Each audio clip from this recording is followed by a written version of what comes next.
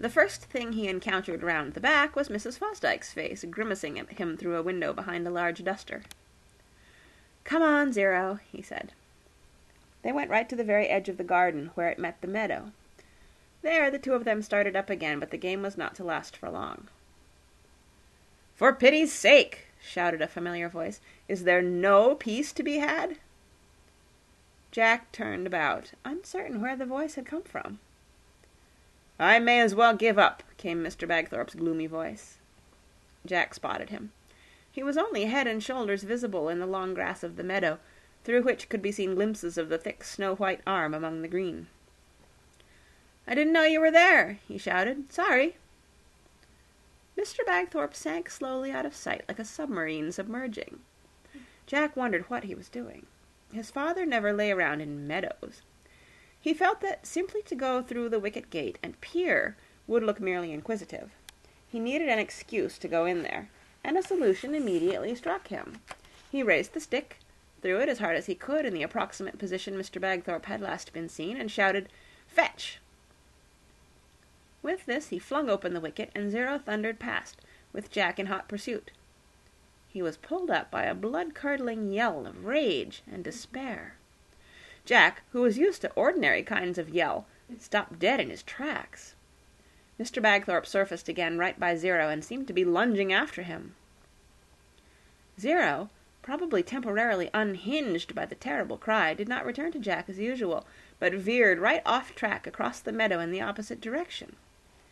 It looked to Jack as if he had something else in his mouth besides the stick. He raced to the far side of the meadow, and then must have lain down because all at once he disappeared.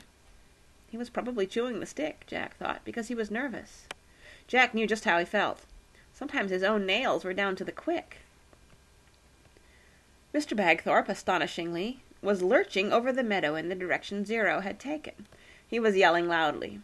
Jack could not hear all of it, but all the old catchphrases were there, mutton-brained, and useless, and god-awful beast.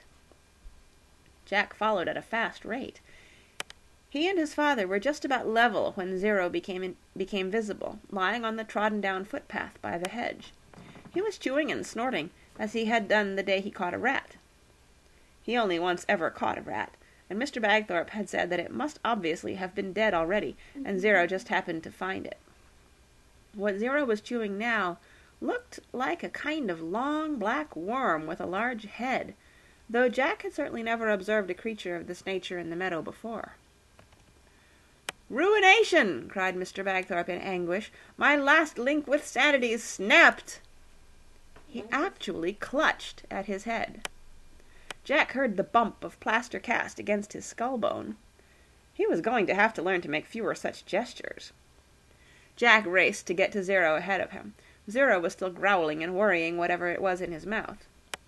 Jack's heart dropped like a stone. He could not see exactly what it was in Zero's jaws, but trailing from it was a long black length of flex, with a two-pronged plug at the end of it. Mr. Bagthorpe was, for once, lost for words. He just stood there for a while, and groaned and beat his forehead with his good hand. When he did finally speak, it was only to repeat himself. "My last link with sanity! Snapped!" Jack knelt by Zero and held out his hand. "Give, Zero," he commanded. "Give. Good boy." "Good boy!" yelled Mr. Bagthorpe. "What do you mean, good boy? Hound of hell!" Zero dropped what he had in his mouth into Jack's hand, and slouched off alongside the hedge with his tail down. Jack looked down at what he held. It felt rough and damp. It had once been smooth and dry. It was the microphone of a tape recorder, chewed out of existence. "If I should go mad," said Mr. Bagthorpe dully, "think only this of me. I was a man hounded out of my mind." He turned and began to drag away back over the meadow, his white arm hanging loosely by his side. If his ears had been the drooping kind, they would have been drooping. Jack was torn between feeling sorry for him and sorry for Zero. He felt sorry for them both. He decided to leave the former alone, for the time being, and set off after the latter to have a few reproachful words with him. He felt that Zero could not be held wholly responsible for the tragedy, because he could not, in all fairness, have expected to find an exciting-looking snake tangled up with his stick, and was naturally excited when he did so. Jack felt that if his father had wished to dictate his scripts into a cassette recorder, he should have done it in the obvious place, his study, or else given everyone fair warning that he would be concealed in the long grass doing it. Even so, he wondered whether he ought to offer to buy a new microphone. The trouble with this idea was that he already owed all his spare cash to Uncle Parker for the mysteries. And a lot of good they've done me, he reflected. Once Jack had given the matter some thought, however, he could see how it had all come about. What had really been at the bottom of it all was false pride, Mr. Bagthorpe's. One of his favorite topics was the inefficiency, hatefulness, and general destructiveness of machines in any form.